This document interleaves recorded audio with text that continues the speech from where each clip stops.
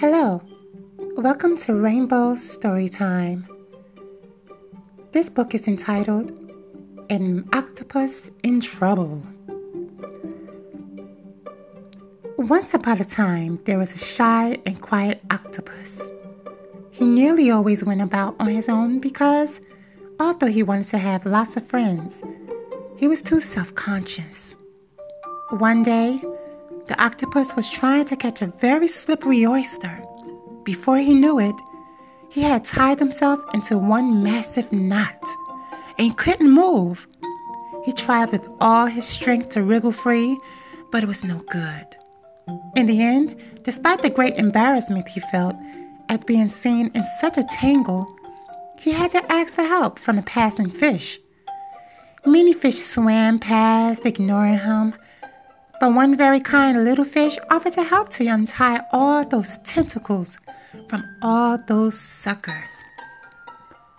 The octopus felt heartily relieved when he was finally set free, but he was so shy that he didn't even dare to talk to the fish and make friends with him. He simply thanked the fish and quickly swam off.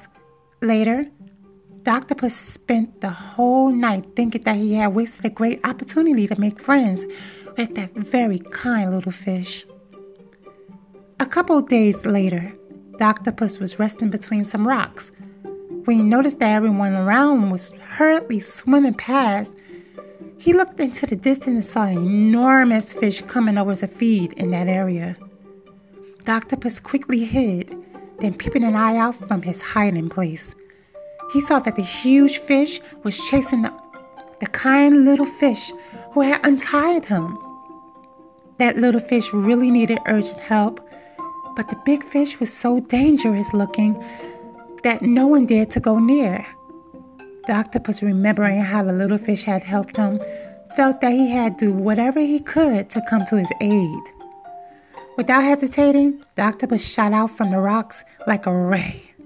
He put himself right in the path of the giant fish, and before the fish could do anything about it, the octopus had shot out the biggest jet of ink of his life.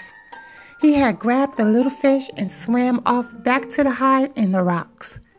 Everything happened so fast that the big fish had no time to react.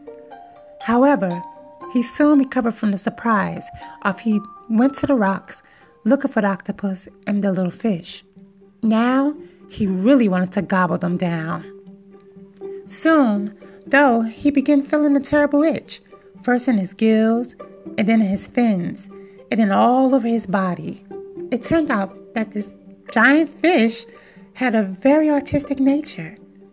He adored colors, and our octopus's dark ink had given him a terrible allergy, so the big fish swam away, irritated all over. As soon as he was gone, all the fish who had been hiding came and congratulated the octopus for being so brave. Then the little fish told them all how he had helped the octopus a few days earlier, but he had never known anyone be so grateful that they would end up doing something so dangerous. Hearing this, the other fish discovered how shy and nice the octopus was, and everyone around was keen to be the friend of such a brave and honorable octopus. The end.